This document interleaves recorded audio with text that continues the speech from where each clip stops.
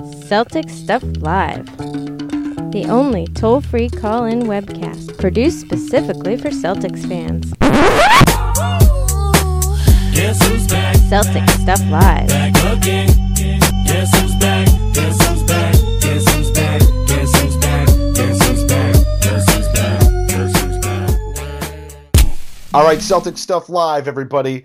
Last week was absolute doomsday. At least it was from this guy. I don't know, John. Maybe you were a little more optimistic. The Celtics were on a 4-game skid. Drake Crowder was out. We didn't know what they were going to do, how we were going to address the loss.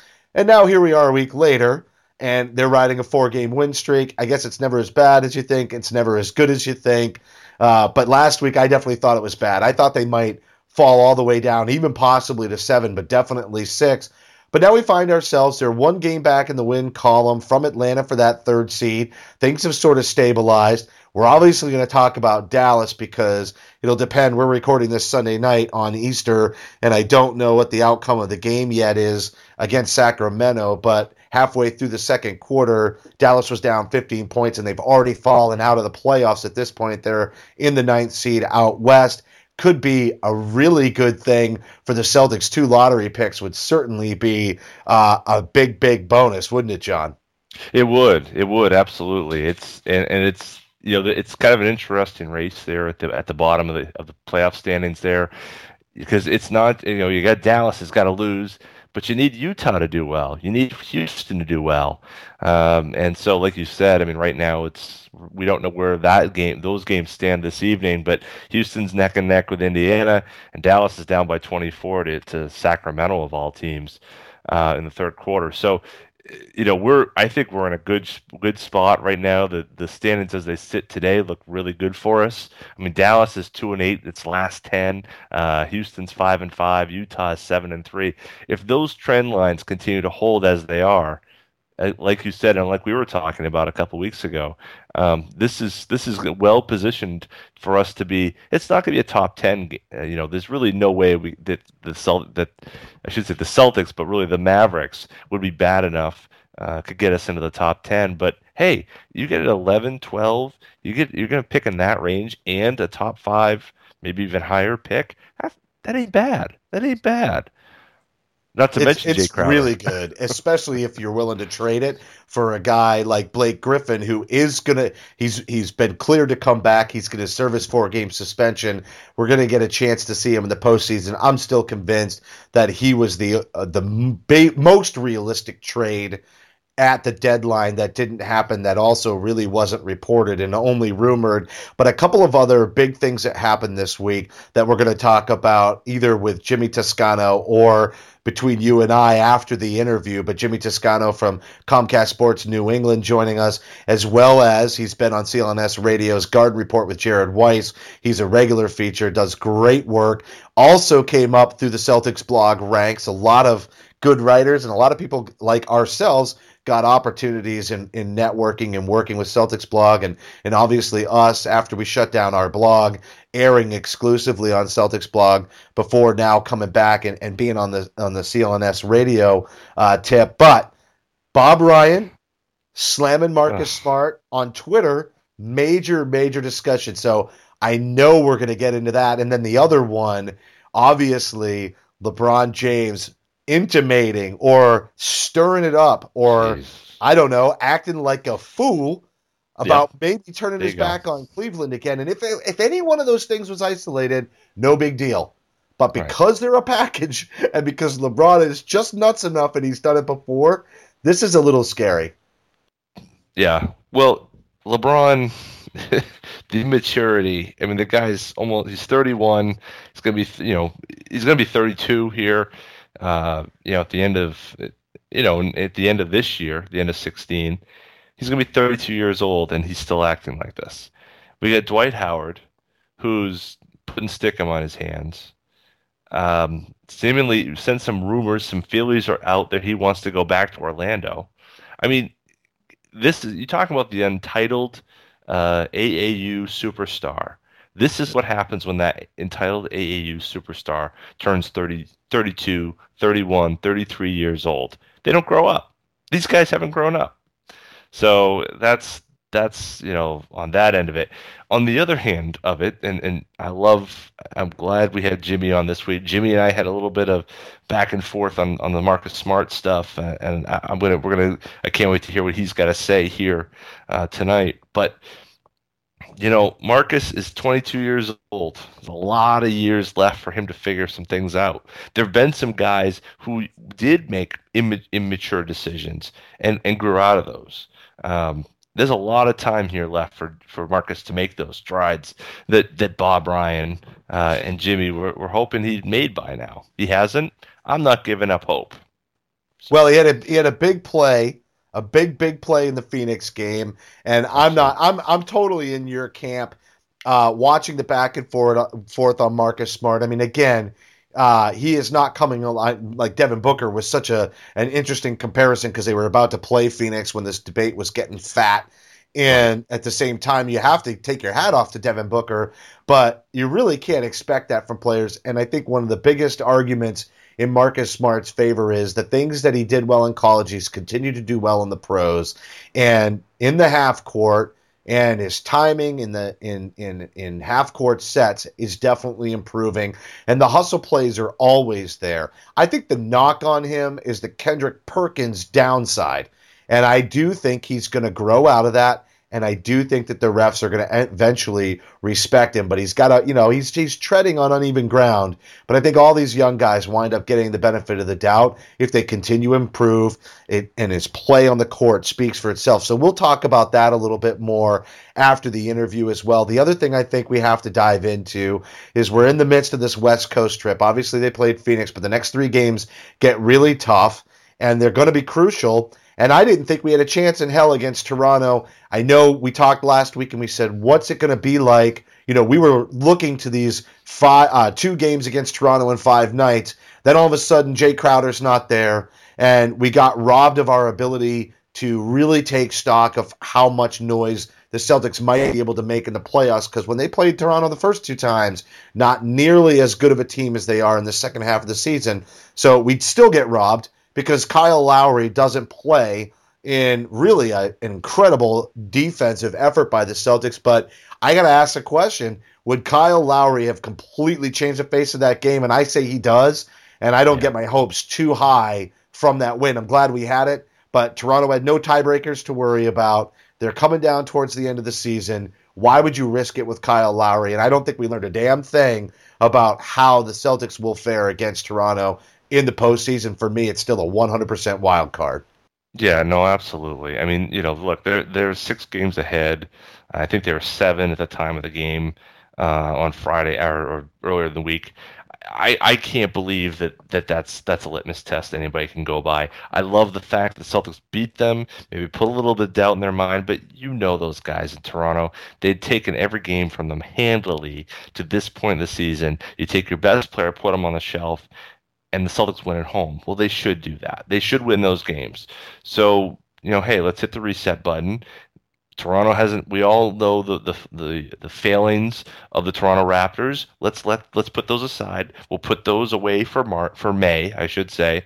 And the Celtics need to focus on. They need to be talking about Miami. They need to be talking about Charlotte, who's hot.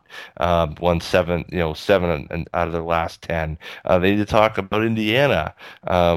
Those are the teams they need to be focused on. Atlanta, for that matter, 8-2 in the last 10. Those are the teams you got to be looking at, and we got to not worry about Toronto. They're going to get through that first round matchup, which is, I think, it's going to be as much of a challenge. I think more of a challenge perhaps than we even realized. Not even adding Miami to that mix. Well, I know we've been scared of them being in the 4-5 bracket because they might end up playing Cleveland. And then all of a sudden, all this crap's going on with Cleveland, and they're getting some losses posted on the board. I mean, there's actually a legit chance that Cleveland might fall into the number 2 seed, and then the 4-5 is the place you want to be. But I think it's all fool's gold. I think everything that we thought 2 weeks ago about positioning in the playoffs and what bracket you want to be in and how you get the farthest in the Eastern Conference is exactly what it is. I think everything else at this point is some teams don't have as much to lose and they can rest up, and that's what they're going to do. And I think that this West Coast trip for the Celtics, trying to get into that third seed, is really going to be key. And then Jay Crowder is still going to be missing some time. So I know we're going to get to the interview now with Jimmy Toscano, but then when we come back, I know you and I are going to dive into a number of these things, and especially the Marcus Smart, because I love it when you get fired up, John. You got it. All right, on to the interview. Jimmy Toscano joining us now, Comcast Sportsnet New England. Jimmy, I think the last time that John and I were doing this, you were still with Celtics Blog, just kind of getting your start, and now you're with Comcast, you're with the big boys, and you're covering the Patriots and the Celtics. So, maybe catch me up to speed. What's been going on since we kind of took a little bit of our hiatus? I know. Well, the thing is, I call you guys like the OGs, you and John, because you guys were doing podcasts basically before podcasts were even a thing. I mean, you guys had, the Celtics talk, the Celtics radio show going strong for a while. So I do remember listening to you guys way back when, I was in college, and I had just met, I haven't even met Jeff Clark yet in person, but I emailed him one day and I was like, hey, I cover the Bruins, but I'd love to cover the Celtics if you want to help me out, and maybe I'll start writing for you guys and we'll take it from there. So one thing led to another, and it's all about who you know more than what you know. I think I'm like exhibit A for that, because I sure as heck don't know a lot, but I think I know the right people, and I got into Comcast, and I'm liking it over there a lot, and I'm learning a lot still, and I'm definitely learning a lot about the Celtics as we go here. Yeah, I think you mentioned Celtics Blog, and Jeff has really had a hand, I think, in a number of people getting numerous opportunities. And I know if it weren't for him and Eric Weiss, I never would have been in that locker room to be able to cover the Celtics that year or those years. And it definitely helped that they went on a 28-game losing streak the first season I covered the team. But obviously nobody was banging down the doors. Nobody was banging down the doors. It was pretty empty. But I'll tell you what, I remember Media Day when Ray Allen and Kevin Garnett got introduced, and that place was off the hook. Oh God, I was a little bit before my time. I think it was a year before me or 2 years before me. But I mean, even after that, when they were still on the team, I mean, that place was a nut house. So I can only imagine what it was like the very first introduction. I mean, those guys really did change. Maybe not so much me and you, how we felt about the teams back then, but I think they converted a lot of just sort of casual basketball fans. I really do think they converted, some of those fans and their kids to, big Celtics fans, because even last season and the year before that, when the Celtics weren't playing as well, they were still filling up the Garden. And I can remember before the KG era, I'd go to the Garden and, you could pretty much take your pick where you wanted to sit. Oh, yeah, easily. And the tickets were definitely reduced. Man, yeah. But what's funny is this squad now, and I've been picked on not only by our buddy Skip Sosa, or Scott Souza, as you know him, but so Scott, but also when I was at the game a few weeks ago, Peter Stringer took a shot too and said, "Oh, we must be good again because all you guys are coming out of the woodwork, including me." and in some respects, it is true. There is something about this team, except in the past year, in the years that you and I were just talking about, it was players coming in, players that were going to join up with Paul Pierce and really give them a shot at the championship after a horrendous season. But what we've seen since then is that turnover. But Brad Stevens is really the draw. Yes, the players are a definite draw, and we're going to get into a number of them, and especially now that Crowder's missed some games. But I really think Brad is the star. Everybody's talked about that. I have to get your take, though. It's still going to take a star player to put them over the top, is it not? Absolutely, yeah. I mean, your coach can only take you so far. At some point, the players have to go out and, execute, and, they have to have those guys that can hit the big shot in the big moment.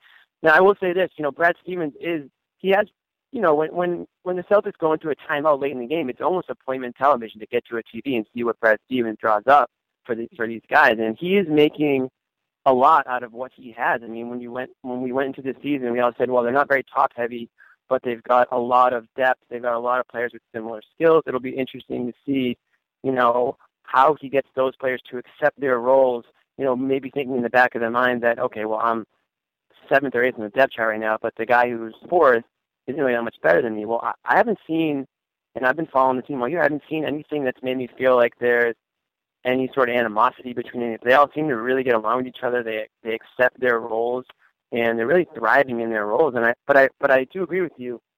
It's only going to get them so far, and I think that it's great to see them playing so well this season. And they're having games where they look like one of the better teams in the NBA, and then they're having games where you think, okay, yeah, they're still missing a piece or two. So when we go into this off season, it's going to be all eyes on Danny Ainge on seeing what he can do with, whether it's flipping draft picks or packaging a few of the, their better players and seeing what he can get in return, because they do need that, that main guy. Isaiah Thomas has been, exceptional. He's been playing above what everybody expected of him, but he needs help. I think he needs one more at least, really star guy to get the job done.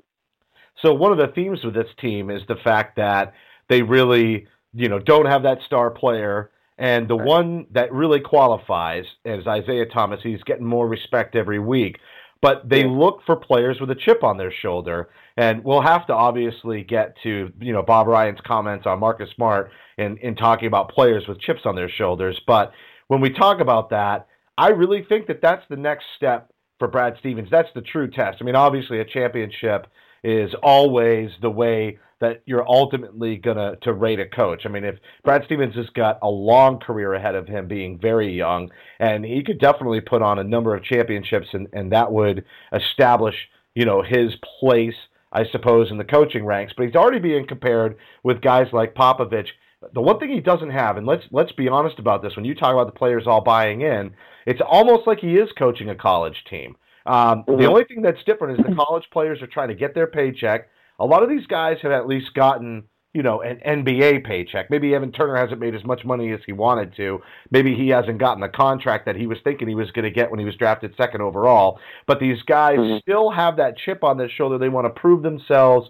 And I think that that's really the big next step. When that superstar comes in, will the chemistry on this team wind up vaulting them forward, or will Brad Stevens still struggle a little bit with that? Because that's really the only question mark for me at this point, as far as his strategy, his ability to coach a team, after timeouts, all the stuff that we've seen statistics-wise and just performance and what he's gotten out of this crew that's basically only one win back one game back in the win column from the 3rd seed after struggling for quite a while. Don't you agree that's really the only big concern with him? Otherwise, you want him here for the next 25 years.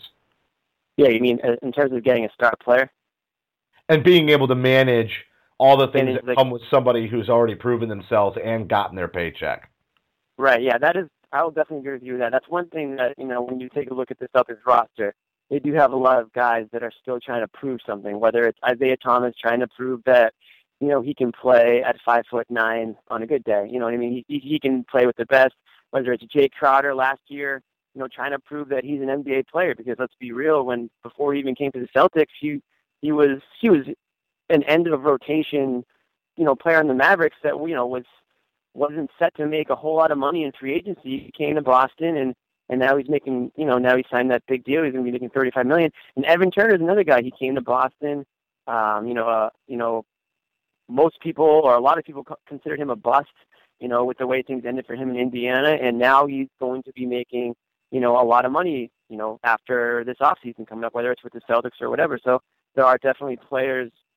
It's definitely a roster full of players that are trying to prove something, and they're willing. I think that's the most important thing, is they're willing to be coached by Brad Stevens. They don't think that they know more than him. They look at Brad Stevens as somebody who can help them succeed and help them play above maybe what a lot of people feel their capabilities are. Now, if somebody like, I don't know, Kevin Durant, let's just throw his name out there. If Kevin Durant came to the Celtics, that's a whole new dynamic, because you have the go-to guy.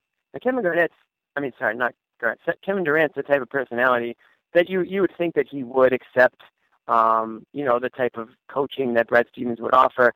Now, if it's like a Carmelo Anthony or somebody, I have no idea how that would work. I don't know if somebody like Carmelo or one of these Cousins. Absolutely. Right. Okay, Bogey Cousins. One of these guys that, they are obviously, they're proven. They Boogie Cousins plays with a chip on his shoulder in a sense, but not in the sense that he's trying to prove anything. I just think he's just always in a bad mood, it feels like, out there on the court. I don't know what it is. It's like, I don't know, somebody's just like, it's like he walks on the court, somebody's just harping on him, like his mom just got off the phone with him, just like nagging at him for some reason, and now he's just thinking about that in the court. But the happiest I saw him was when Isaiah Thomas's boy ran up to him after the game in Sacramento was in Boston. That was hilarious. I was like, wait, he seems like a fun guy. It's not what it looks like on the court or what everybody says about him. Exactly. Yeah, he actually smiled. I was like, whoa, this dude can smile. Okay, it's like when Kendrick Perkins smiles. It's like, whoa, I don't even know if this is the same guy when he's smiling. But it's totally Rasheed Wallace, isn't it? Like all over again. Absolutely. And she was like one of the craziest characters I've ever come across. But I think you're right, though. It's the one thing that we don't know yet. But I wouldn't doubt that Brad Stevens could handle it. But it's the one thing we don't know is how he would handle, a superstar type player. Because even at Butler, he did have Gordon Hayward, and he had a couple of guys that have made their way in the NBA, but they weren't seen as these superstar and the surefire NBA players. Yeah, I think you're right. All right, so let's talk about Dallas a little bit, because you threw out Crowder and him coming on over to the team, and it's really interesting because you see all these articles about Danny and how nobody's going to want to trade with him anymore because he's fleeced all these teams. Maybe we didn't think that so much the way that Dallas, they kind of started a little slow to the season, then they picked up again and things were looking pretty good. And now all of a sudden, they're I know they have got a game. We're recording this Sunday night on Easter, but I know they have a game tonight. But they just fell into 9th in the Western Conference, which is great because the Celtics have their pick. But they also have Jay Crowder, and I know we're going to have to segue to Evan Turner on this too. But it's really amazing when you look at Dallas might not make the playoffs out west, and the West is strong at the top, but it's not deep this year. Don't you think? I mean, at some point, it seems sort of like just media talk about this whole nobody wants to trade with Danny, but it seems like everything he touches turns to gold that way. That was something. That trade was really something else because, I mean, if you go back into the archives, and it was the Celtics traded Rajon Rondo for a first-round pick. You know what I mean? It had nothing to do with the guys they got. It was like, oh, they got Jameer Nelson, okay, and Brandon, I'm blanking on who is Brandon Wright. Yeah, Brandon Wright. Thank you. I mean, and that's how much of an effect he had on the Celtics. Then I mean, that they just couldn't get rid of him fast enough. Jay Crowder was sort of the forgotten guy in that trade, and sure enough, I can remember it perfectly. I remember watching the game. I forget who it was against, but Jeff Green was just slouching through the game. It was just like he couldn't care less to be playing at this point. And then they put Jay Crowder in the game. And I was just like, wow, who's this Jay Crowder guy? Like, keep Jay Crowder in the game. I don't want to see Jeff Green back in the game because Jay Crowder is actually playing, 110% out there. He's playing like he wants to be out there, and he's actually has an effect on both sides of the basketball, on both ends of the court. And he's only been getting better since. So I really do think that, I don't know if Ainge saw something that literally nobody else really saw, or if he just fell into Crowder, but he really has made some great trades. But does that mean that other GMs are scared to trade with him? No, I don't think that's true at all. I think that at the end of the day, if two teams can come to an agreement, if they can fit some needs, and let's be real, I mean, if Ainge is trading draft picks, then I think a team can justify making a trade if they're looking to rebuild in a way. They would, they'd be more willing to part with some talent, knowing that that talent could turn into something if they're getting those draft picks in return. It's a guessing game with draft picks. You really don't know, what the pick's going to end up being, who's going to be available with it, and that's the risk you run. And when you start trading those draft picks, I'm sure, and I know that the Suns GM Ryan McDonough, he's already regretted trading Isaiah Thomas for that first round draft pick that they got in Virginia. Yeah, and he's publicly stated as much, which is funny. Right. And you talk about the wild card with draft picks. How about the Cleveland Cavaliers loss to the Nets this week? That is absolutely... Oof. I mean, I know LeBron played hard, but we have to talk about his mouth and his actions in the media heading into the playoffs, and then just the body language on the court. Is it possible he could actually turn his back on Cleveland. I don't even mean the Cavaliers. I understand, there's a lot of stuff out there that maybe he and Kyrie don't get along, and Kevin Love and the third wheel, and I think they're going to perform in the playoffs. I think they'll get that ship righted. I think they're all a bunch of professionals, and the playoffs will square it away. But in the midst of all that, kind of a kick in the nuts to the Celtics with the Nets getting a win, and then of course the Celtics beat Phoenix as well. But don't you think? I mean, it's definitely inappropriate in my opinion what LeBron's doing. Maybe not crazy inappropriate, but knowing he's got a microscope. But do you think he would actually turn his back again on Cleveland at the end of this season?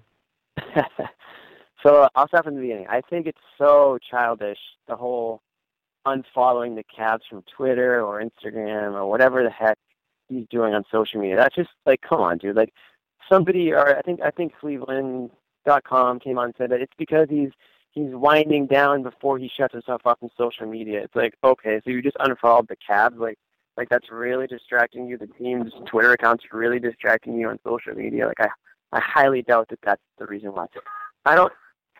Sorry. Hold on a second. It's all good. But not only that, I'll just say this. Not only that, but also talking about wanting to play with Chris Paul, wanting to play with Dwayne Wade, and I forget the other one. Why am I forgetting all the names? It's Chris Paul, Dwayne Wade, him, and one other. But he wanted them all to come together, and maybe hopefully play one time before they retire. And I just think that, that too, it's more of taking everything that happened and lumping it together. The Twitter thing, sure, it's definitely childish, and it's definitely something that, like, come on, man. I mean, do you even run your own Twitter account? Like, I almost don't believe that any of these NBA players actually run their own Twitter account. I feel like they got somebody who kind of helps them with it.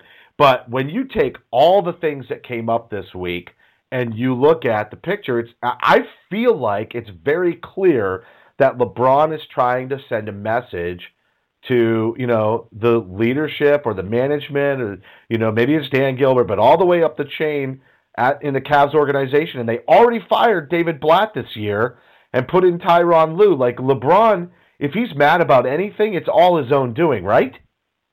Right. Sorry about that earlier, but absolutely. I'm with you. I think something's very fishy. The things that he's done, the things that he's said, the picture of him working out with Dwayne Wade in Miami even earlier than a couple weeks ago. I think it was about a month ago now. It's these little things that are adding up. He's being very sketchy. A reporter even asked him, why he unfollowed the Cavs on Twitter, and he wouldn't answer the question. I mean, dude, if it is what people are hoping that it is, that you're really just trying to, prepare for the playoffs, and why can't you just go on and say that? Why are you creating all this extra havoc, all this extra commotion when the last thing you want right now is distractions before the playoffs? So I'm very skeptical of what his reasons for doing these are, and I'm honestly not going to be shocked at all if, a part of me will be shocked because it's so ridiculous, but I won't be shocked in the sense that he's left the Cavs with 4, and he could easily do it again. And he's a Nike guy. You know what I mean? His main source of income is through Nike. You know what I mean? So I think if those guys are pushing him, behind the scenes, that this might be a good business decision to maybe get out of Cleveland. Maybe Cleveland isn't good enough to win another ring. Maybe he really does have issues with Kevin Love and Kyrie Irving behind the scenes. I don't know if he does. I don't know if that's just rumors that don't end up at all. But if that really is the case, he could have some voices, over his shoulder saying, "Hey, let's get out of here now. Don't sign that, long-term deal that's going to keep you here for the rest of your career." And that's kind of crazy. That's going to make for like the craziest offseason that we've seen if he does opt out and choose to go elsewhere. Now, They won't even let him back in the state if he does that. Oh, God, yeah, he's not allowed back. 20th, reunion in Akron. He's dead. He's dead to Cleveland. As a matter of fact, he might want to stay out of that, northeastern, midwestern area altogether, because that would be just about the worst thing that he could do for a huge market segment that, obviously has. I mean, they were mad at him when he left, and they welcomed him back with open arms. But if he turns his back on that city another time, it's going to get disgusting. It's going to be ugly. It's going to be ugly. And you know what, though? If he does, I mean, there comes a point where, I mean, if you're an ex-girlfriend or something like that, and you keep going back to the same guy or vice versa, at some point you just got to have some self-respect and say, you know what, screw you, dude. Like, we don't want you back here anymore. We're done with you. And the way he's kind of been treating the fans, or just the way his attitude's been lately, it's almost kind of like, you almost wonder if he really doesn't want to be there at all, or if he regrets signing in the first place. So if that does happen, if I'm a Cavs fan, I'm just completely over it, and I'm like, you know what, good riddance. He's getting up there in basketball age anyway. I'm not saying that he's past his prime or that he's not good anymore. Obviously, he's still one of the best players in the NBA, but there's some up-and-comer players in the league that if you can rebuild quicker than you think in the NBA. I mean, just look at the Celtics. They rebuilt quicker than a lot of people thought. Now, losing LeBron's obviously a huge step back, but if you can build around Kyrie, or if you can bring in a couple other players and just move on from LeBron if he really doesn't want to be there, just be done with that complicated relationship that seems to be happening right now. Yeah, and all right, so we'll move on from the Cavs because I know we got to wrap here in just a minute. I want you to be able to get back to your family, and totally appreciate you making time for us. But when we recorded our show last week, the Celtics, Jay Crowder went down. They were riding a 4-game losing streak, and for me personally, I was like, I think the whole wheels come off without Crowder. I think he's the heart and soul of this team, and this is, I guess, this past week or the past 2 weeks have been a real good example of it's never as bad as you think and it's never as good as you think, because now they're riding a 4-game winning streak. Again, they're only one back in the win column of the 3rd seed from Atlanta. And I think a big part of it, obviously Kelly Olynyk kind of got his groove and he's back. And even Amir Johnson, which we're not going to have time to cover him, I don't think, but Amir Johnson has been playing better. But really, Evan Turner getting plugged into that starting lineup instead of going super small with Smart, even though Smart's has played his part in the last week as well. And I know people will talk about Phoenix, but I really want to lock in as we close this out on Evan Turner, because really, I think, what was it? They lost the first 2 games since Crowder with Smart in the lineup, and then he inserted Evan Turner, and they lost a couple, but then they won the 4 straight, right? They're 4-2 with Turner in the starting lineup. Yeah, they kind of righted the ship there. Yeah, absolutely. Evan Turner, he has been, before he was inserted into the starting lineup, there was some chatter that he should be in the running for 6th man of the year, and I still feel like that should be the case, because you're kind of seeing, his worth coming off the bench, because the bench has been, aside from Olynyk having a good game, I think one really good game, 1 or 2 really good games actually, and Smart chipping in here and there, the bench has been, pretty weak, I would say, relatively speaking. Without Turner, we're kind of beating the heart and soul of that bench. But this guy has really come, he's done a 180 in his career. When he left Indiana, I mean, he just left on some it seemed like some bad terms there. The team underperformed in the playoffs, and nobody wanted Evan Turner in the offseason. The Celtics got him on a great deal. Danny Ainge, he really pulled off a nice little offseason deal there. And I remember when that happened, I was like, you know what? This is a little bit of a reclamation project, but this guy was an amazing college basketball player. I mean, he was drafted number 2 overall for a reason. Maybe it was a couple picks too high in the grand scheme of things looking back. But he's still, when you watch him play, I mean, he can do everything. I mean, he can handle the ball pretty well. I mean, once in a while he'll get a little too fancy and he'll lose the ball. But when I watch him drive to the hoop, I think he'll do some things with his handles, whether it's behind the back or spin moves, whatever it may be, where I'm like, damn, this guy can play ball. And he took a lot of heat, I would say, in a lot of last season and parts of this season. But I think now it's pretty much consensus that, he is one of the most important guys. And I would say number 3, probably most important guy on the team behind Isaiah and Crowder. And, 1A, 1B, and then you get Evan Turner. Because Brad Stevens uses this guy in pretty much every situation. I mean, he doesn't start, and when Crowder's healthy, he doesn't start. But the fact that he's in the game at the end of every single game, and sometimes he'll play like the entire fourth quarter. I mean, we joke about it, but it's fourth quarter Evan Turner. I mean, he kind of goes into another zone, another level in the fourth quarter where you just trust him to make the right decision, whether it's, a little 18-footer or whether it's a nice pass, which I've been impressed with his passing. He's really impressive here, and that's why I think he's going to have sneaky kind of like a lot of interest from teams around the NBA in this offseason. Yeah, I think you're right about that, and I also think, well, we debated this last week, John and I, about whether or not Evan Turner, was somebody that was a cog as a good spot, like as a seventh man, not quite the sixth man, but as a seventh man who's there to fill in, and John kind of feels like that's an area where this team could really upgrade. And I almost feel like Turner is just such a perfect fit for how Brad Stevens needs a Swiss Army knife. If Evan Turner can accept his role as a seventh man, maybe sometimes a sixth man, depending on need, then I think he's a great addition to stay on this team. So here, I'm going to throw one last question at you before we wrap. Is it true?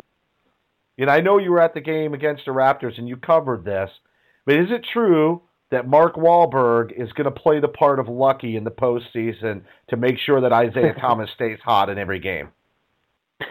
I hope so. That's a good idea. I think Wahlberg's going to be around, right? He's still in some movies, but that was I'll tell you what, that was probably not to take anything away from the Celtics, but I think maybe the biggest cheer of the night when Mark Wahlberg was shown on the Jumbotron. It was mostly women cheering, but I definitely heard some deeper voice. There was a lot of guys happy to see him, and I know Isaiah Thomas was happy to see him because, as you guys saw, he hit that three, made sure to dedicate that three-pointer to Mark Wahlberg there. So listen, count me on board. If Mark Wahlberg wants to become the new Lucky, we can find another role for Lucky, with the rest of the dance, the male dancers there. And I don't know if Wahlberg has the hops to do the trampoline dunk halftime show. Come on, dude, whatever feel it. Dude, that guy's all about the vibrations. He can throw it down. I guarantee you he's in shape. He could make Lucky look like a fool. He could punk him. He's getting up there in age, though, but you know what? You wouldn't know it because he's still the swoon that he was, back in the Marky Mark and the Funky Punch days. Dude, he was doing backflips back then. You think he can't handle a trampoline front flip with a slam? He's all about it. All right. It's a challenge. Then I want to see him. I want to see him in the playoffs. Hopefully we do see him because to be honest, I don't see him in many Celtics games. So he's a big Bostonian. So it'd be nice to see him representing the team this year in the playoffs. Hopefully they get out of the first round. I think that's huge for this team this year. If they can win a playoff round, that's, in my opinion, that's a successful season for them. Yeah, I agree. Just progress year after year. Well, hopefully Isaiah Thomas will get his chance to get into a movie with Mark Wahlberg. He has to be jealous of me because, I was in a movie with Donnie Wahlberg, his brother. So, Isaiah will have to upstage me a little bit. What movie is that? That's actually Return to the Rafters. It was Donnie Wahlberg, OJ's lawyer, Mike Munger, the super fan, and then myself, and they followed me around that whole season. So yeah, Donnie, I never actually met Donnie Wahlberg, but I didn't say Donnie Wahlberg and I were like sidekicks like on Blue Bloods. I need to get my hands on that movie. Is what I need to do. I'll tell you what, I have a digital edition, so you just shoot me your address and I'll put it down on DVD and shoot it over to you. Absolutely, that sounds great. All right, sweet. And I didn't know that I was talking to I would say C-list celebrity? Would you call yourself? I'd say maybe C-. C-. Okay, C-. You know what I mean? Like, there's no red carpet or anything, but they might let me in. No. Like the back door. Like I'm not on the official attendance list. It's sort of like the security guard knows me and he lets me in. So you go in public, you're not getting bothered. Right. All right, everybody. Jimmy Toscano from Comcast Sports New England. You can also catch him on CLNS Radio's Garden Report with Jared Weiss. Always awesome to see you on there, and you do a great job with Jared. You and Jared have great chemistry. I know Kevin joins you sometimes, Kevin O'Connor, but you guys are doing really good stuff, and it's just awesome to see yet somebody else tied to Jeff Clark and the Celtics blog, wagon having some success sort of post blog. It's just it's a great thing to see, and things have changed actually quite a bit. The more they change, the more they stay the same. But in covering the game the other night, a lot of things are the same. But the way that this game is being covered in the last 5 years has really been totally different than it has in the past. I love all the media content, all different types of avenues. And again, you do an awesome job with Jared. So thanks for coming on the show, especially in the middle of your family get-together on Easter. Hey, man, I really appreciate it, Justin. It's great to talk Celtics with you guys again. I hope you guys have me back on maybe later on in the season, and hopefully we're talking about a little playoff run. Absolutely. I think we will be. All right, Jimmy, have a great night. Always a great interview with Jimmy Toscano. I know it's been a while since we were able to speak to him, and he was kind of a rookie on the scene when we did in the early days. But I will his early days, our later days, the old days. But what I will say is, dude, what a hilarious interview. And I was surprised. This is what I gleaned from the interview, but I don't think he ever saw Return to the Rafters because he did not know that I was in a movie with Donnie Wahlberg and that Isaiah Thomas should be jealous with his newfound friendship with Mark Wahlberg. But also, I think I got to take my digital edition of this, get it on a DVD, and ship it out to Jimmy. So, he calls us the OGs, John, but he just doesn't even know how OG. Wait till he sees that scene in the Kennebunk rest area. Well, I was going to say, you're talking about OGs in a rest area. People are going to start thinking the Olive Garden is what we are. But we should be giving you free salad and bread for this show. But no, we're old school. We're bringing it back. Who had any idea that the Wahlbergs were going to be such a talk point in this team? I mean, there was, if you want to tie in some earlier rumors, there were the rumors, of course, Jimmy Butler's best pal is Mark Wahlberg. And there were some rumors about Steve Bulpett trying to, saying that Ainge was looking to bring in Jimmy Butler as part of that big deal, that big rumored deal that didn't happen. I don't know. Maybe there's something else going on there, but it's hard to tell. You love some Jimmy Butler. I do. You love Jimmy Butler. I do. Woo! I'm telling you, there's a lot of love here. It was Valentine's Day, man, it's just tweet birds, Well, I'll tell you what. I'll tell you what. Like we talked about with Jimmy, and the fact that this culture is very much predicated. There's a lot of themes that came out in the articles the last 2 weeks about the Celtics love players with a chip on their shoulder. Jimmy Butler's he's got a chip on his shoulder. I think he would fit this culture pretty well. There's some guys that you got that chip on your shoulder, and we talked about Boogie Cousins, and obviously a lot this year, but also, with Jimmy about how Brad Stevens would be able to handle, a star power guy that maybe has already gotten his paycheck and is already proven and has that kind of more of a Rasheed Wallace in his early career kind of chip versus somebody like Butler who fits right into that Isaiah Thomas, Jay Crowder. He's got their kind of chip on his shoulder. So maybe you're onto something. I'd love to see it. The Bulls are now falling to pieces. There's maybe a chance at this. Yeah, I mean that was always the hardest part. I think was motive, trying to figure out why would the Bulls give up, this all-star player that they've just signed, and but you start listening to some of the stuff behind the scenes, and there's a lot of stuff behind the scenes of the Chicago Bulls. This tug of why did they get rid of Tibbs, and Derrick Rose doesn't get along with Jimmy Butler, and they start benching Joakim Noah. I mean, there's a lot of weird stuff out of Chicago. Anything could happen with that team this summer, and could you see Jimmy Butler on the block? Absolutely. And what I like best about Jimmy Butler, if they did go out and spend a lot to get a Jimmy Butler, I still think they have enough assets to add another player, or to use the cap space and sign somebody, a legit all-star. There aren't many guys who do what Jimmy Butler does. He can slide between the 2 and the 3. He can defend both positions. He's a plus scorer. He's a rebounder. He's a defender. I mean, he does it all for you. And you can slide him next to a guy like Kevin Durant. You could slide him next to a Blake Griffin. Some of the big players that are out there in the next year or this summer. And that's what I like a lot about what he can do. do.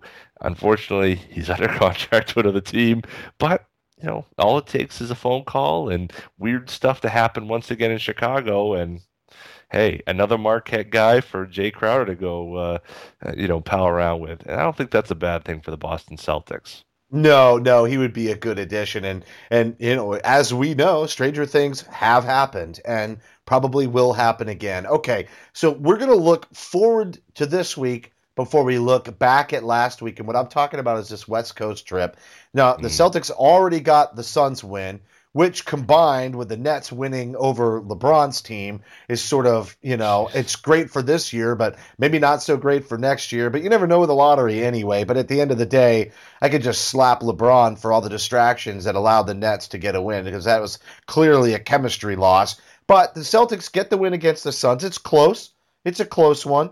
But it's the last game. By the time everybody listens to this on Monday morning, that's the last game we have to go on. They really let Phoenix climb back in the third quarter. But let's look ahead. Celtics got a matchup against the Clippers, who they beat in their last matchup. They have a matchup against Portland, who they beat in the last matchup. And then on April 1st, Friday, they have what I would call a chance at revenge against the Golden State Warriors. And you talked about the potential significance of that game last show, but they owe them one, because they were undefeated the last time they matched up. And then what did Golden State lose? Was it the Bucks that Golden State lost to the very next game? Because the Celtics basically kicked their ass into being so tired they couldn't finish one out against the Bucks. And I got to think that there's a little sense of false confidence for the Celtics in that game. I guess, is it possible? We know that Jay Crowder's going on this road trip, and if Kelly Olynyk is any indication, he's still going to need some games to shake the rust off. But we also know he is Jay Crowder, and shaking the rust off is kind of what he does really quickly. Do you think you're going to see Jay Crowder in the lineup against Golden State, and do you think they have a chance? I know they have a chance against the Clippers in Portland. I really believe that in my heart.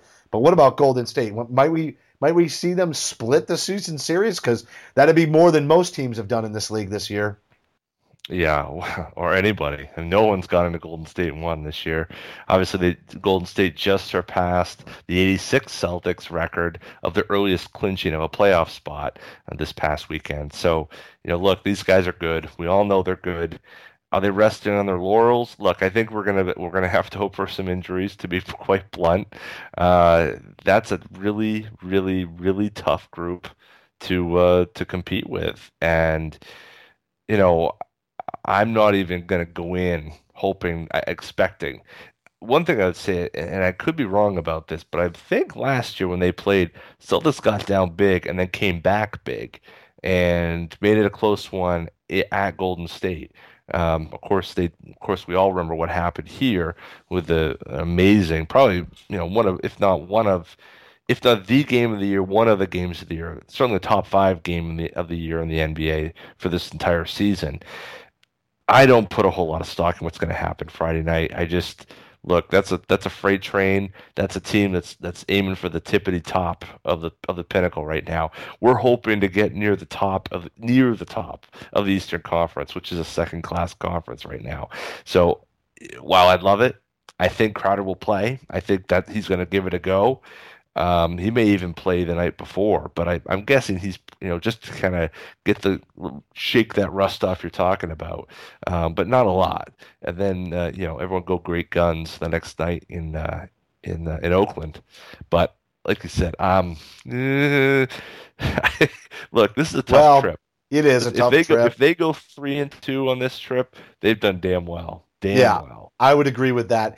One statistic that would have been in their favor maybe earlier in the year that I'm less confident or fantasizing about is the fact that it's a game that is the second in 2 nights, so it's the second of a back-to-back, which was an awesome statistic for this Celtics club earlier in the year. I'm not so sure it's as strong of an indicator now that we're down the stretch. But let me ask you this. Should and or will Golden State begin to rest some of these players so that they are 100% in the postseason? Because I know it didn't hurt the Bulls that year, but this is quite a lot of work to sustain this level of play all season long, try to set the wins record, all of that pressure. We already have talked numerous times in the past, and it's pretty much one of those, underlying themes in many writers' conversations about the season being too long and the NBA bodies holding up. Should they or will they rest some of their players because that's 2 weeks to go to the playoffs. It's a perfect time to start doing it. I know the Spurs are right there for that seed, but you almost think they might want to experiment and get some of these guys some rest, even if it is just, Klay Thompson for the night or Draymond Green against the Celtics might be a risk they'd be willing to take. Well, at this point, they're 65-7, so they've got to go 8-2 to beat the record, which is entirely possible. I mean, look, they've got the Sixers coming in, they've got the Bullets coming in, or excuse me, the Wizards. Bringing back the old school. That's all right. That's a good shout out. That's a good throwback. But they got the Spurs twice. Now the Spurs might rest guys, right? They might rest some guys, but they're gonna home and home, sandwiched around a game in Memphis. I don't think they can afford to rest guys in the Celtics game. I think if they want to make that record, they gotta bust their butts here before they start playing those great games against the Spurs. So while I'd love to see it, it's not a back-to-back for them. They play Wednesday, then they don't play till Sunday. I think we're gonna get the full-on, Steph Curry, Klay Thompson, the lineup of death with with Draymond out there. It's gonna be death. We're gonna get their best, and I think that's good. Good. Let's see what we match up, and It's really of no consequence to the Celtics, to your point. If they can finish 3-2, they play strong against Golden State. Their games against Golden State could say a whole lot more about this team this year than any of the games against Toronto. And I guess I do want to look back to this past week because they had lost 4 straight when you and I did this show last week. Now they've won 4 straight. And there's a bunch of reasons for that, but Evan Turner has definitely had a solid week. He must have known you were talking crap about him last week. I was, and then, but you can't give it all. I mean, he's done really nice. He's had a really good week, but there are a couple of other factors. Obviously, Kelly Olynyk is shaking the rust off, and he's starting to shoot again at a nice clip. But I think one of the bigger developments, and it almost makes me wonder, just how savvy a veteran Amir Johnson is, because he's been in and kind of out of. But this past week, it almost looked like he's in the best shape he's been all year, and you almost have to wonder if he kind of saved himself a little bit, without being a detriment to the team. But if he almost saved himself a little bit, didn't really push it, and now he's just trying to get into that extra gear before they go into the postseason, because all of a sudden his work on the glass is just like at least consistently game after game, more than we've seen from him, I think, in any other stretch. Yeah, that's been the really interesting thing. I mean, look, they played some pretty bad teams. They played, of those 4-game win streak, 3 of them are lottery teams. The 4th is Toronto not playing their best player. So, we've got to color that 4-game win streak with a little bit of skepticism, I guess. But the fact that Amir's playing that well is one of the biggest highlights of that. In that, okay, I was thinking, honestly, I don't know about you, but the way he's been going not just the last week, I'd say the last 2-3 months. Well, let's say 2 months. The last 2 months, I'm thinking that's a guy, regardless of whether or not you have a free agent, you cut him loose with that $12 million unguaranteed contract for next year, and you just find someone else to spend $12 million on, because he was not playing well. He was losing minutes, and I don't know if it's a health thing. I don't know what it is, but boy, what a great time to have that kick in and bring back the Amir that we really saw, I think, at the very early parts of the season, when he looked so promising for the Celtics. Yeah, and I think at that pay with the cap going up in the room, like he is. And again, I'm not going to say this to demean what he did this week and put Johnson down, but I'm just looking at total minutes and everything. If he were the guy, if there was somebody else that did provide what he provided that was on this team who could play center, he is such a perfect first big off the bench for a championship club. It's exactly where he needs to be because then he could get some rest here and there, But because he has to be in this Celtics lineup night in and night out as the starter, I think it took its toll. And I think to your point, those, it was over the course of that 2 months, we were all kind of asking the question, but, his rotations were still good. His defense, he was still where he was supposed to be and he was out on the floor, but was he exceptional? Had he had any really great nights? No. The articles that were out there at the beginning of the season about, hey, this is what Amir Johnson meant to the Toronto Raptors. Boy, did we get a steal. Well, all of a sudden, a lot of that talk went away. As a matter of fact, the scariest sign was just how quiet it was. If you talked about Amir Johnson, birds would chirp. And now all of a sudden, I mean, for real, right? He was like the forgotten man. Totally. I remember in one of our early episodes, we asked the guest, and I can't remember which one it was, but it might have even been Sean Grandy. But it was sort of like, isn't Amir Johnson the unsung hero of this club? He often goes unnoticed. And then in the weeks following, all we did was proceed to, subtly ask the question, what does he bring into this club up until this week? And now you and I are saying, what he brings to this club is very valuable if he can put it all out on the floor, do it night in and night out, and just maybe when we hit the postseason, we're going to see exactly why he's brought in. Mm-hmm. I hope you're right. I really do. Other than people always go by what they've seen lately, and what I've seen lately has been, like you said, that perfect big that you can bring off the bench and fits right into what you're doing and can do a little bit of everything. He can defend, he can rebound, he can block a few shots. He's mobile enough. He's a great complement to a lot of things you do. A great rim runner, screen setter, and can do any number of different things for you. But it had been missing, and thank goodness it's back. Thank goodness it's back. And going along with the quietness of the Amir Johnson, also quieting down is that we need to get Jordan Mickey up into those minutes. It's taking its minutes because after that 4-game win streak, that's a lot of what I was certainly calling for. I don't know about anyone else.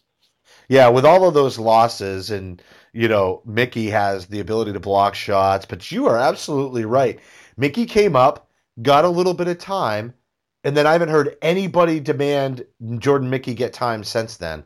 And maybe it's Amir Johnson, but maybe people got enough of a look at Jordan Mickey to say, you know what, he's a good guy off the bench. It's nice that we have that depth.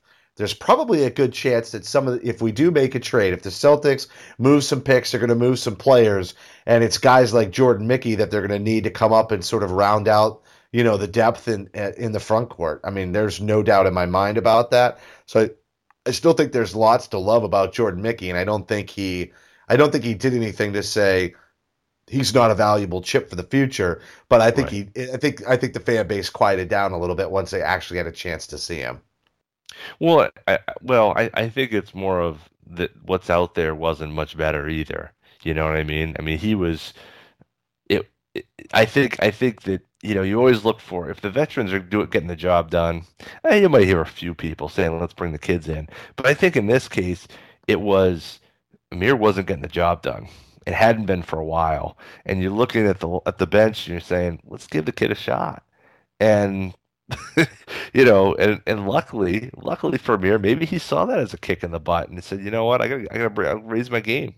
I'm not sure, but I like what we've seen out of him. I'm hoping that this is the start of a long trend that we're going to see, but his injury history always worries me. So, whatever we get from him, I'm always thankful for, because you never know when it's going to be gone.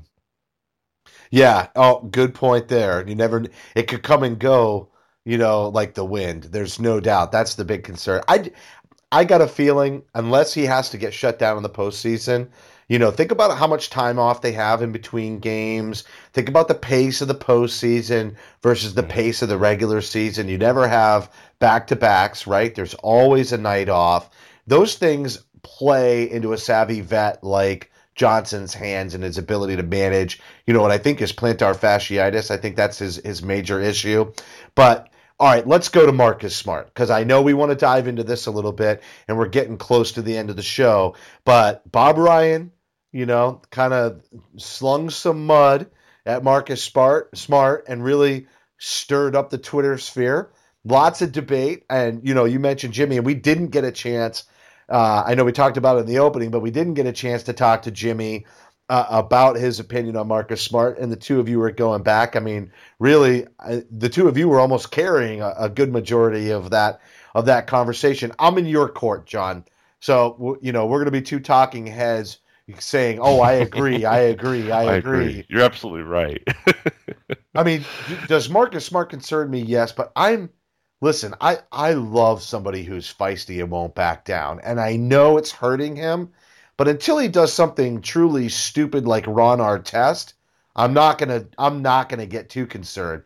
And I didn't expect him to be a lights out scorer when he came in the league. And again, I know Devin Booker was a big comparison, and then we were heading into that game against Phoenix, and look at what Devin's doing.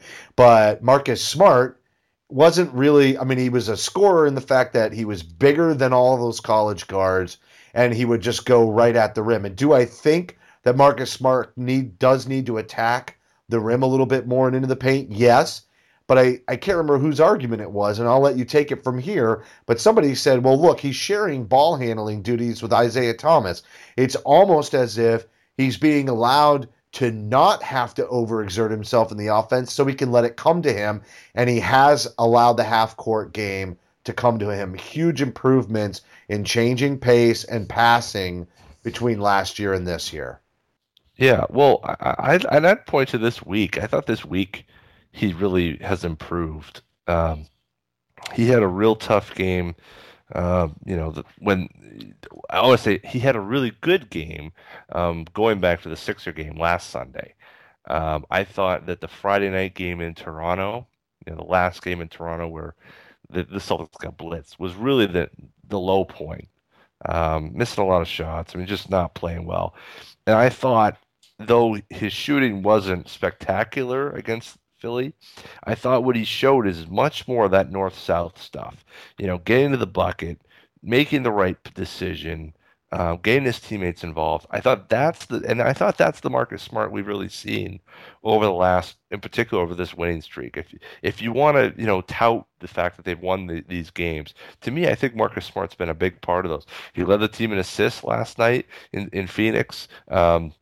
As you said, part of the big play there. I mean, there's so much that Marcus Smart can do. And he's 22 years old. He plays NBA defense as well as anybody in the league.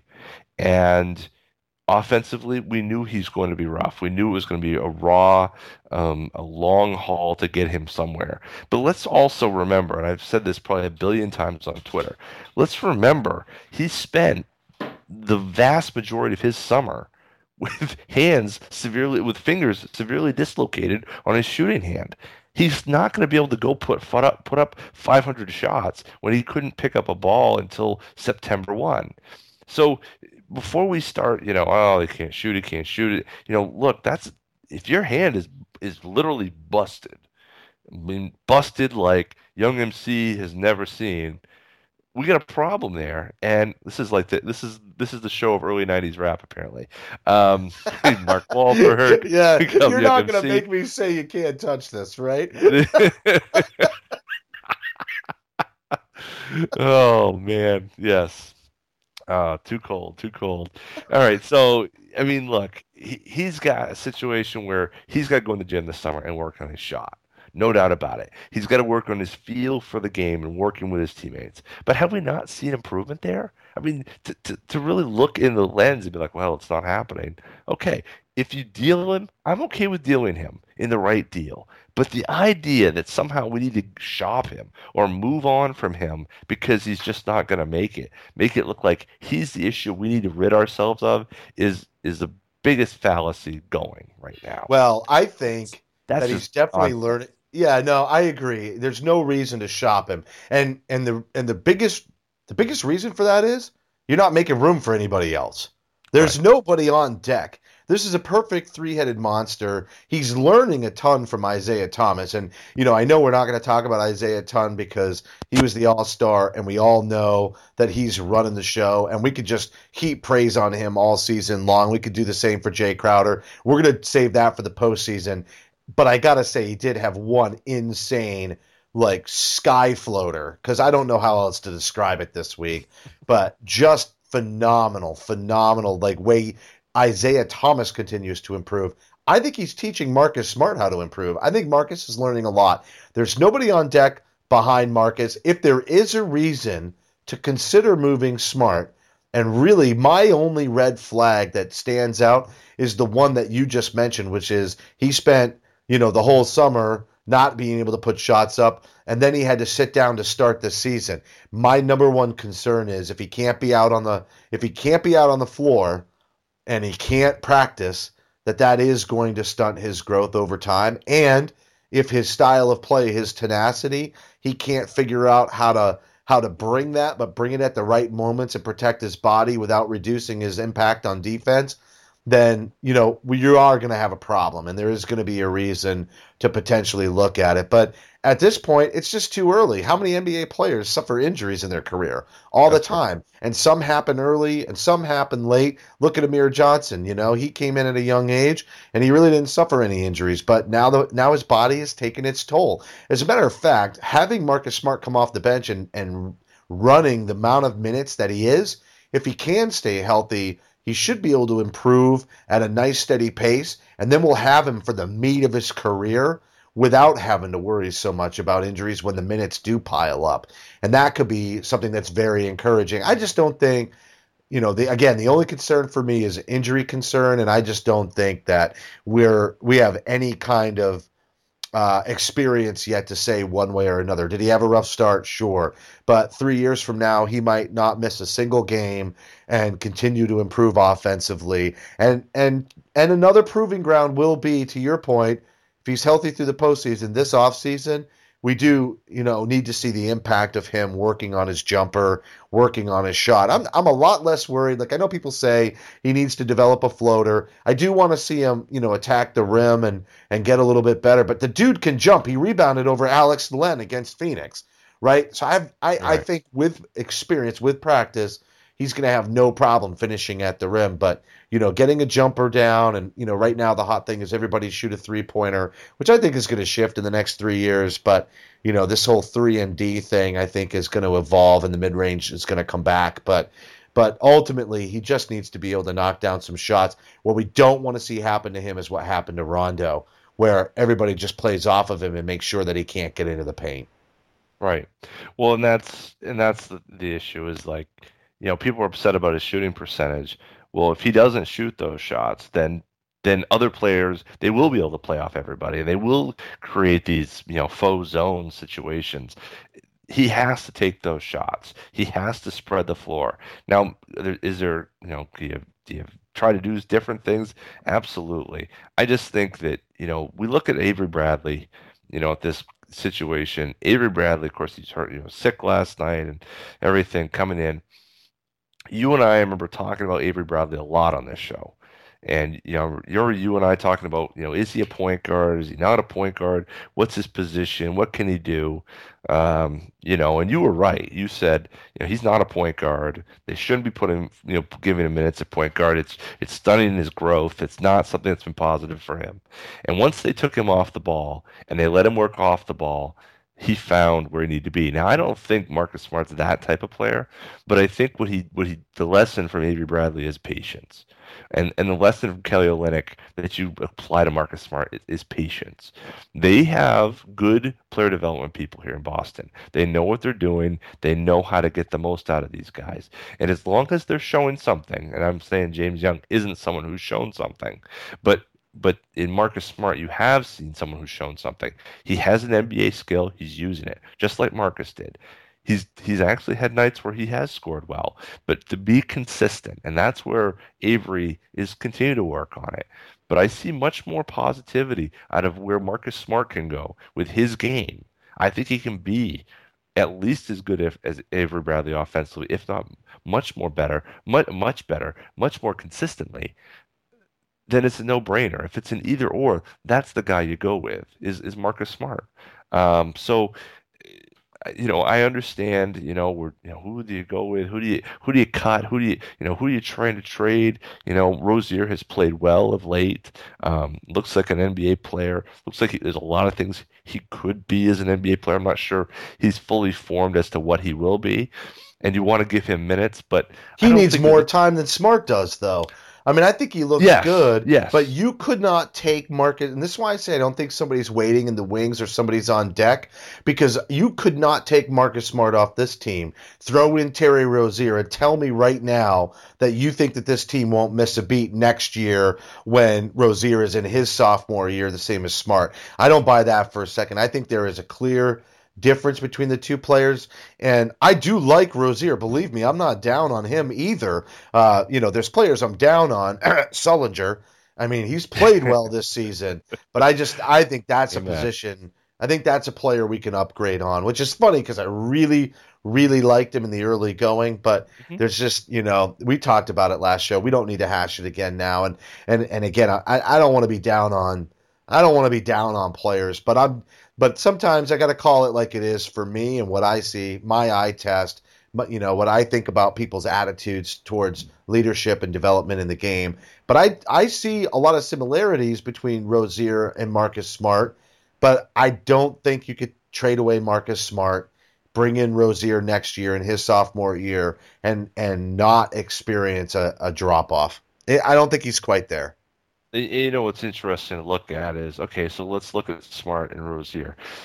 Marcus Smart's only 11 days older than Terry Rozier. He's got an extra year of experience, but who would you rather have right now? I mean, there's no question you'd rather have Marcus Smart on your team. None. I mean, Terry Rozier could grow into something, but in the same respect, so could Marcus. So it's way early on both guys. I hate to move either one before I know what I had with either one, but the Celtics may be in a position this summer that they have to, move on from one. I can't believe they're going to go into next year with Smart, Thomas, Bradley, with Evan Turner and Rozier and James Young and RJ Hunter. I can't believe those 7 guys are going to be Celtics come training camp October 1. I'd be surprised if 5 of them are. They have to make some changes. They have to consolidate, mostly to help the front court, to your point about Sullinger.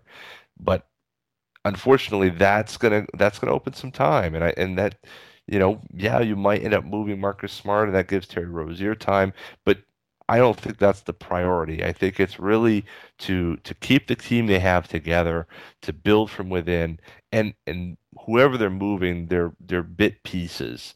I don't think that they're going to move Marcus Smart in a big deal. I just don't think that's. It seems like that would be selling low at this point on a guy I think that has a tremendous upside potential in the coming years. Well, at the beginning of the season, before we brought the show back, and again, I'm not sure that this is going to reflect positively on my assessment skills, but at the beginning of the season, I think Marcus Smart is a closer. I really do. And I'm going to bring up a couple of things that happened this year. But number one, at the beginning of the season before he was injured, when he was out on the floor, I was demanding that he be out there with Bradley and Isaiah Thomas be on the bench. Now, we never think of such a thing now. But in the beginning of the year, I just saw this team close gaps and leads when they were behind. I saw effort. I saw tenacity. And I thought that Avery Bradley and Marcus Smart were working very well together to close out games. And I just, at the time, I felt strongly that Isaiah should be coming off the bench. I loved him as a scorer, but his game is involved a ton. So it says a lot for Isaiah Thomas too. Mm-hmm. But I don't think anything's changed since I saw that at the beginning of the season in terms of my impression of Marcus Smart. Now, I know what happened against the Knicks, where, he kind of got lucky. Brad Stevens got lucky, and he made the play to be able to close out that game that should have been a loss. And I also know, what game was it when he dribbled up the floor and he shot the stupid three-pointer? Like, that was probably the first time I saw Marcus Smart, really make an egregious bad decision at the end of the game. And then we see him fight for rebounds, like I said earlier, against Alex Len in the Phoenix game. I mean, I just think the guy is willing to do whatever it takes to win. And I think that having that mentality and then backing it up with your play on the court, is he going to have some boneheaded plays? Sure. But that boneheaded three-point attempt that was still, 4 steps behind the three-point line with people wide open in the corner, a lot of options, and still plenty of time on the clock. As much as that was stupid, one of the reasons he makes those kinds of plays is because he believes that he'll make them. And when he went up for that ill-advised three-pointer, he felt in his heart that that shot was more likely to go in than not. More likely than not. There's a Patriots reference for you. More probable than not that it was going to go in because he believed in it. And again, I'm not saying that, that always works for every player, and you start doing that too much, what he needs to believe in is that he's going to make the right pass and then that shot's going to go in that instance. But I think we see more of the plays like the one against the Knicks than we do with him taking an ill-advised three-pointer, in a game that they really had no business being in to begin with. Right. And, Jay Crowder gets called for a technical foul on the free throw line, saying some junk to Randy Whitman on the Washington bench. Nobody says a word about it, but it becomes Marcus Smart because we've got this narrative going with Marcus Smart. He's the kid. You can't trust him. He's on the edge, and people love Crowder. They love the edge he plays with. But Crowder's 25 years old. You have to find time to shed those edges off and sand those things down. Who do you trust more than to put a guy in the right position than Brad Stevens? The Mavericks' Jay Crowder is the Celtics' Marcus Smart, right? Right on. Right on. Yeah. So, I guess, is he... Does he, fit all the categories? Is he the shooter? No, he looks like a football player playing basketball. But you know what? He's effective. He gets the job done. And, they seem to be winning. They seem to win when he's on the floor. In fact, his offensive rating, I retweeted this earlier in the day, his offensive rating right now, Dan Greenberg from Boston, oh my God, Barstool Sports. There you go. This has been a long day. Barstool Sports, his net rating right now is plus 4 points per 100 possessions, which is the third best on the team. So behind Jay and behind Isaiah, he's got the third best net rating on the team. So what do you want? I mean, and he's coming off the bench, right? We got an all-star, a near all-star, and all that. Absolutely, right. We got all-star, near all-star, and we're just gonna we should trade him away. He's not even 2 years into his career. He's the 6th pick in the NBA draft. You want to trade him? I mean, come on, Bob. You're better than that. And honestly, I've stopped listening to Bob Ryan the moment after the KG trade happened. He's like, this team can't contend because they aren't deep enough. How'd that work out for you, Bob, in 2008? Yeah. Well, drop. That was before the salary cap era that applied. Well, everything after the salary cap, if the more top heavy you get, the more likely you are to win a championship, right? And in Bob's heyday was in the non-salary cap era. So, I think there's listen, all respect to Bob. He's done great writing. He definitely knows the game of basketball, and I'm not going to demean him. He who comes before me. There's going to be kids that are going to be like, yeah, whatever, dude. Like, you know how to podcast in about 10 years, right? So it's all good. But it doesn't mean what he says is right. Right. Just because I respect what he's done doesn't mean what he says is right. And in this case, I think patience is definitely called for. I mean, I think you got to let a guy go 3 to 5 years. At least let him hit 25. How many guys in this league come out and don't light it up immediately, but by the time they turn 25 or 26, I mean, look, I don't want to wait the Gerald Green prerequisite amount of time just to get a good bench player, right? But this guy is borderline starter for this club, and if he's not a starter by 25, I'd be surprised. But you still got 7 years of a guy who, if he proves himself to be deserving of team leadership and a starter on this club, And that'll be 4 years, into his, he'll be in his 4th year with the Celtics at that point.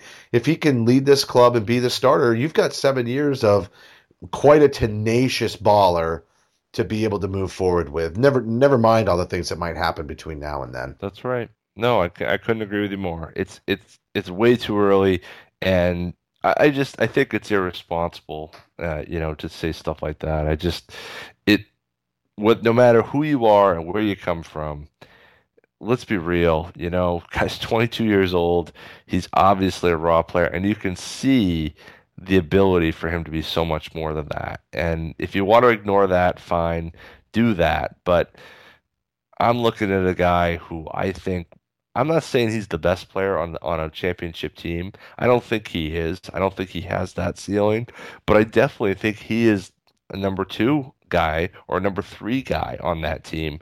And so, do you throw those guys away, or do you trade for him and sign him in free agency and then roll it out there? If he's your 3rd best player after the All-Star break, after an All-Star, and I think in Crowder a near All-Star, what more do you need? Yeah. What more? Well, lucky for LeBron James, we're out of time on the show because we could have picked on him a ton. But I'll throw one other little bit of gas on that flame that you're stoking, which is to say that you make a great point about this offseason or last offseason. And I think what he did in the snowouts in Philadelphia and how all of a sudden with some practice time to get things and his mechanics together. Remember how he shot the 3 ball Bingo. after the snow out. Now, consistency still a concern? Absolutely. But how much better, and I want you to remember this as a little bit of a stake in our timeline, the same way you remember my stance on Avery Bradley, because I was impressed. When you started going down that road, I was about to jump in with it. I told you so, and you just gave it to me anyway. But I'm going to take your comments, and this will be our own stake in the timeline. This will be a team stake. And to say that with an offseason, if he's healthy and he puts up those shots, how much more consistent is he going to be shooting the 3 ball next year, and how much more impressed is the fan base going to be? And I think at the very least, he deserves one more season with this club for us to see him develop some consistency that way, no doubt. So Bob, just sit tight. You might still be right. But just sit tight for a little bit. It'll be fun for us to look back and pick on each other, when somebody gets to turn out to be right. So, we'll give it a couple of years, John, I think, before you and I are going to admit any loss in our opinion to Bob Ryan right now. But time will tell, as it always does. And time is up for us, but a great show. Jimmy Toscano joining us from Comcast Sportsnet New England. And you can always see him at least a couple times a week, or at least a game a week. He appears with Jared Weiss on Celtics Beat. On the Garden Report. And then, obviously, if I'm going to say Celtics Beat, I'm going to put a shout-out to Larry H. Russell, who just never stops giving us constant attention on his show and helping us come back and really build our listenership for Celtics Stuff Live. So, again, thank you, Larry H. Russell. You have to check out his show. It came out yesterday. We're airing on Monday. He airs every Sunday. Kevin Pelton, great interview with Kevin Pelton on Celtics Beat, so make sure you check that out. And everybody, on behalf of CLNS Radio and Celtics Stuff Live, thanks for listening this week, and we'll catch you again next week. Happy Easter, John. You too. Happy Easter. Celtics Stuff Live.